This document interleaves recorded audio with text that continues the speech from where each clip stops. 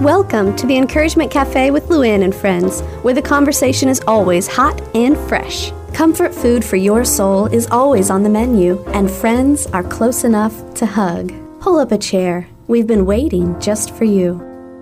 Welcome to Encouragement Cafe. I'm Luann Prater. And I'm Rachel Olson. And you know, Rachel, this time of year is so busy and so crazy, and then it seems that everything gets thrown into the mix on top of it. And when that happens, sometimes, I'm not going to lie, it can steal our joy and the whole reason that we're celebrating the season. And so I want to talk today about some things that might just re-energize us during the season. Okay. First, I want to know what's been stealing your joy.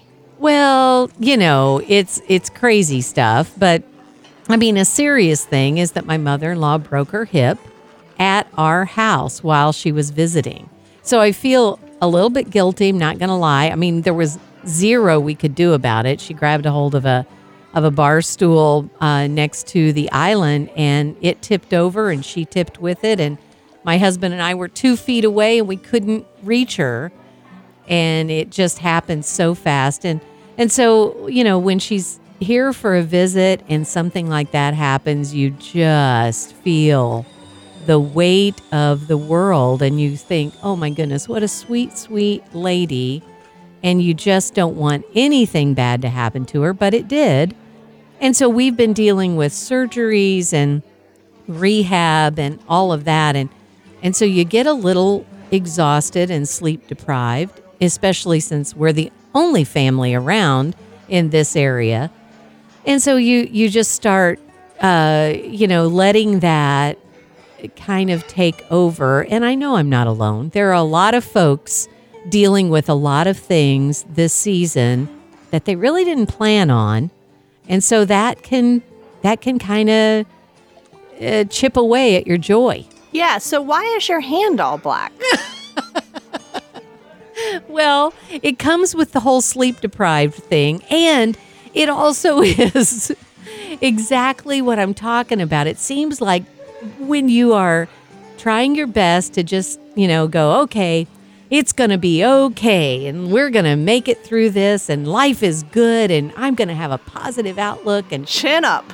Yeah, I'm going to pull myself through this, and then you see the little blinker light going on your printer. And you've realized that your printer has been low on ink the last several documents that you've printed. Everything's turned gray. There's a few lines in it. And you just keep thinking, okay, I'll get to that in a minute. I'll get to that later. Well, I had a minute. And so I thought, I'm going to do that right now. And of course, I being the, not cheap, but maybe the value seeker shopper, I did not buy the printer ink that comes with the printer. I bought the kind that comes in a bulk pack. And so I put my ink, tore the little strip off, put it in there, and as I pressed down to stick it into the little slot, black ink squirted everywhere, including all over my hand. So try as I might, wash it, clean up, everything is black, including the palm of my hand. So, yeah, those little things, those little first world problems can kind of chip away at your joy. I'm not going to lie. Well, I can make you feel a little better about that. Now, I did not have my mother-in-law break her hip. I have not been sleep deprived taking care of her. In fact, I slept perfectly fine the other night. And yet yesterday, I went to change the water filter on my refrigerator because it was getting slower and slower and slower to dispense. In fact, for weeks now, you would stand there with your cup at the fridge trying to fill it with the water, and it would take a good 3 minutes to fill a cup of water. And I'm like, what is going on with this? And my son's like, Mom, when did you last change the filter? I'm like, perhaps 2003? So... So I changed that filter. I bought a new filter. I went to put it in, took the old one out, pulled off the little tab, just like with your ink cartridge, put it in, gave it the twist, thought I had it in real good, and then I held my glass underneath the dispenser and I pushed, the go button, and water, to my great surprise, I had gotten so accustomed to it like dribbling out so slowly. It was like a geyser. The water is gushing out. In a matter of seconds, my cup is filled and it's now overflowing onto the fridge and the floor. And I'm just stunned. I'm like, what? What is happening? And I let off the go button and it did not shut off for some reason. So I'm no longer telling it to dispense, but it is still dispensing all over my shoes. It's like flooding the kitchen. And I'm just standing there and I cannot, for the life of me, figure out how I'm going to make the fridge stop pouring water out of it. And my cup has been overflowing for a while now, and I keep thinking to myself, Rachel, you need a bigger container. Where's a pitcher? You need a big bowl or a pitcher. And I'm standing there just still holding the cup, which was full, a long time ago. I'm not making any moves to go find the pitcher or the bucket because in my head, if I take that glass away, water's just going to be pouring straight onto the floor. Which it already is, right? Which is what it was doing anyway. How in the world can we do fun new things that will maybe just get us out of our routine and get us out of our crazy doldrums and our snippiness when the world is not going according to plan? Well, I'll tell you what I did. In 2014, my friend Katie and I'm not sure where the idea came from, but Katie grew up in Asheville, North Carolina, which is where the National Gingerbread House competition takes place each year at this big fancy resort called the Grove Park Inn. And as a child, her dad would take her to it because after the competition, they put all the creations on display and you can walk through and see them. And so this was a happy kind of childhood Christmas memory for her, is looking at these gingerbread houses. And she and I got to talking about that one day, and it was summertime, and she and I were like, I wonder if we could enter that thing. So we got on the website and we looked, and there didn't seem to be any qualifications required. Like, it didn't say that you had to be like a pastry chef at a 5-star restaurant or anything like that. There was an application, but it didn't require a resume or proof that you could cook. So, and what it did promise was that if you entered the competition, you got a discounted rate because you had to come to the hotel. You had to be there at least one night for this competition. And so they offered a discounted rate if you were one of the contestants. And so I thought, well, fancy resort at a discounted rate? Yeah, I'll make a gingerbread house. Now, my friend Katie was a little more serious about this. She knew how to make gingerbread. I had made a sum total of 3 gingerbread houses in my entire life, and they all looked exactly the way you would imagine a 6, 7, and 8-year-old to make them. And that was the extent of my knowledge on gingerbread. She had a little more knowledge than I did, thank goodness. But we set out to make, and if you've ever seen this, it's a televised competition. If you've ever seen it, the things that these people make with gingerbread are astounding. These are no gingerbread houses like you see on a Hallmark Channel movie. These are elaborate creations, entire Santa villages or, elves climbing through the windows of a house and reindeer on top of the roof, and it's amazing.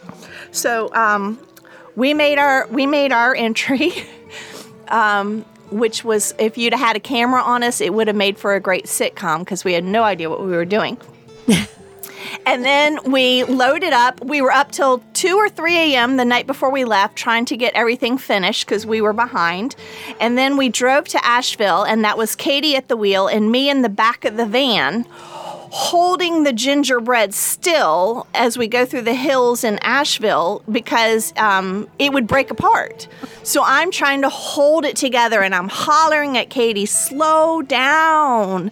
And she's hollering back, it'll be fine. Like if I had $1 for every time she said, it'll be fine.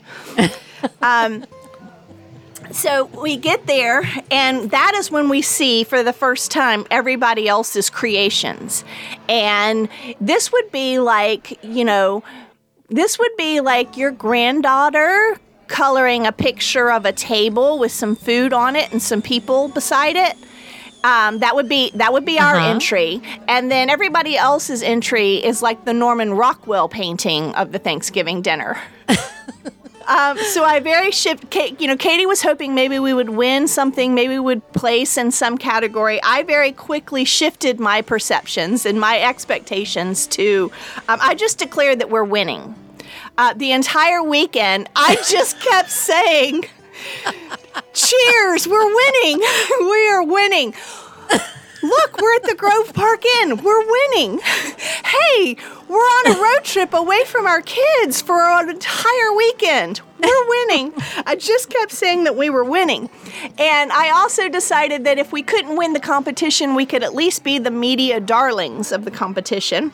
And that we were. I managed to attract all of the cameramen over. They repeatedly came over to us and kept interviewing us and kept, in fact, it's been all over the news in North Carolina. Our entry was all over the news in North Carolina. So I just kept saying, we're winning. Now, we didn't place. We didn't come anywhere near placing, but we had so much fun. I had no idea what I was doing, but yet I can say that I have competed in the the 22nd annual National Gingerbread House competition. I'll tell you something that I started doing this season because I have been feeling that pressure of just too much, overwhelmed, too many things going on. And at nighttime, I have started to doodle and sketch and draw. And it's just for my relaxation time. It's just something that I've enjoyed creating and what has been fun to watch because I did them just because I didn't really care if anybody liked it or not. It was just for me. But what's been fun is watching people say, hey, can you do one for me? Now, here's what I have to be careful of. I don't want it to become another job that I do.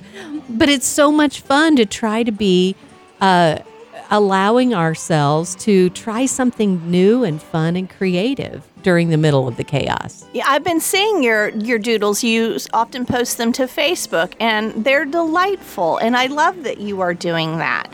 And it blesses me to see them. I won't ask you to make me one, but I like them. So this reminds me of a verse in Ecclesiastes in chapter 11. Verse 6, and now it might not be talking about drawing doodles or making gingerbread. It might be talking about maybe more important things like, I don't know, growing food or increasing the kingdom of God, because the Bible's kind of lofty that way. But nonetheless, I love verse 6 of Ecclesiastes 11, and it says, sow your seed in the morning, and at evening, let your hands not be idle, for you do not know which will succeed, whether this or that, or whether both will do equally well. So to me, that verse is just sort of like, hey, keep doing stuff. Don't just try something and then stop and sit and wait and wonder whether anything will come of it. Like, just keep going. Try this, try that. You never know which one's going to succeed, which one's going to become a new favorite tradition, which one's going to be a story you're going to enjoy telling for the next 10 years, Sow your seed in the morning and again, in the evening, keep at it. You don't know what's going to succeed, and maybe both will do well, or maybe one or the other, but just keep at it. Don't just get sucked into the recliner and stop participating. Now, I know a lot of people that are doing a lot of crafty things, and maybe you're not a crafty person, but maybe you have a way with words and you write. And Rachel, I know that you're a journaling nut. You love to journal things. Whatever it is that is something new and fun and creative, I think can put a little new spark in our whole traditions that we've, always we kind of always do the same thing. And so we get into a rut and almost we can maybe dread it because we're like, oh, I've got to cook that same meal. I've got to do the same thing. And rather than let things become dull and mundane, we can add a little bit of spark, a little bit of new. And I think that's what Ecclesiastes is talking about there. It's like you don't know until you try. Right. Yeah, so I have a group text with 17 people on it in my family that my sister-in-law put out a couple of days ago asking for our Christmas Eve get-together, what kind of food do we want? And this gets asked several times. So our Christmas Eve dinner has been everything from what you might imagine whatever the ham or the turkey or the traditional dinner. There have been several years there where we had breakfast for dinner. As our Christmas Eve dinner.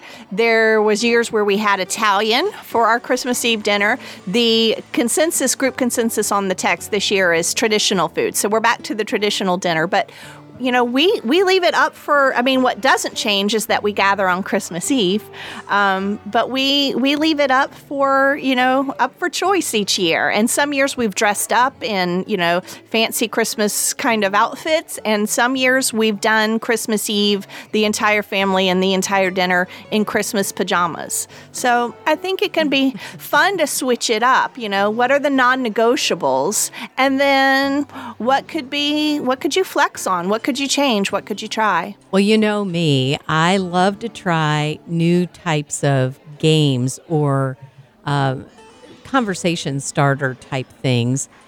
And so I've done the conversation jar, even with our Encouragement Cafe girls, and I've done that at Christmas parties. Well, this year we started something different because I was in that same thing. Like, okay, everybody's done the conversation jar. So let's, and we've done the heads up, where everybody does something fun. I love games because I think it really gets interactive. So I'm always looking for something new. Well, this year at the Joy FM radio party that we hosted, I bought 2 new games. One was Christmas trivia. And so I passed out cards to everybody. And after we did our Dirty Santa gift exchange, we all just kind of read different trivia questions and everybody just shouted out if they thought that they knew the answer. And it was a lot of fun and everybody was laughing and enjoying that. And then I pulled out the other one that was a huge hit and I really didn't know if it was going to go over or not. But it is inflatable reindeer ears that's worn as a hat. And inflatable rings. There were 4 blue rings and 4 red rings. And so everybody, I strapped these reindeer ears on our station manager and his wife. And all the guys got a chance to try to ring the antlers. And all the girls, it was hilarious. Like horseshoe. Yes, only they're throwing these rings at the station manager's head. And his wife's head. And so it was so much fun. The kids got involved and it was so great. And when people were leaving, they're like, I didn't know if I was going to like that, but that was hilarious. We have to enjoy this season because we never know. We never know what is going to work. As Ecclesiastes says, we've got to come to the table saying, okay, whatever we bring is a different perspective. We can look at it in a different perspective. And Jay, I am botching this because my brain is on hold. So let me try that over again. So that's exactly what Ecclesiastes is saying. We don't know what's going to be successful. We know what's worked in the past, but as our families grow, and we end up having loved ones not at the table this year, or new folks, maybe new in-laws that have shown up and into our lives. And so everything changes and the dynamics change. And when those little expectations that we've always had in our mind all of a sudden don't happen, instead of getting upset about it, I love, Rachel, your view on let's just change our perspective. Yeah, and decide that we're winning. I have a friend, Lisa, who her husband works for a boarding school. So pretty much their entire marriage, they've lived on the premise of the boarding school, and they eat in the cafeteria at the school with the kids. She does not cook. She never really learned to cook. She was never really interested in cooking, and she never had to because of this whole arrangement with the type of work that they did.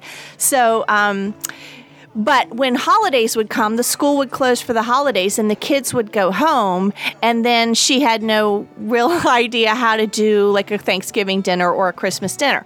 So she would invite all of her, in-laws to their house, and she would set a cute table. That's what she says. Her great skill is she can set a cute table.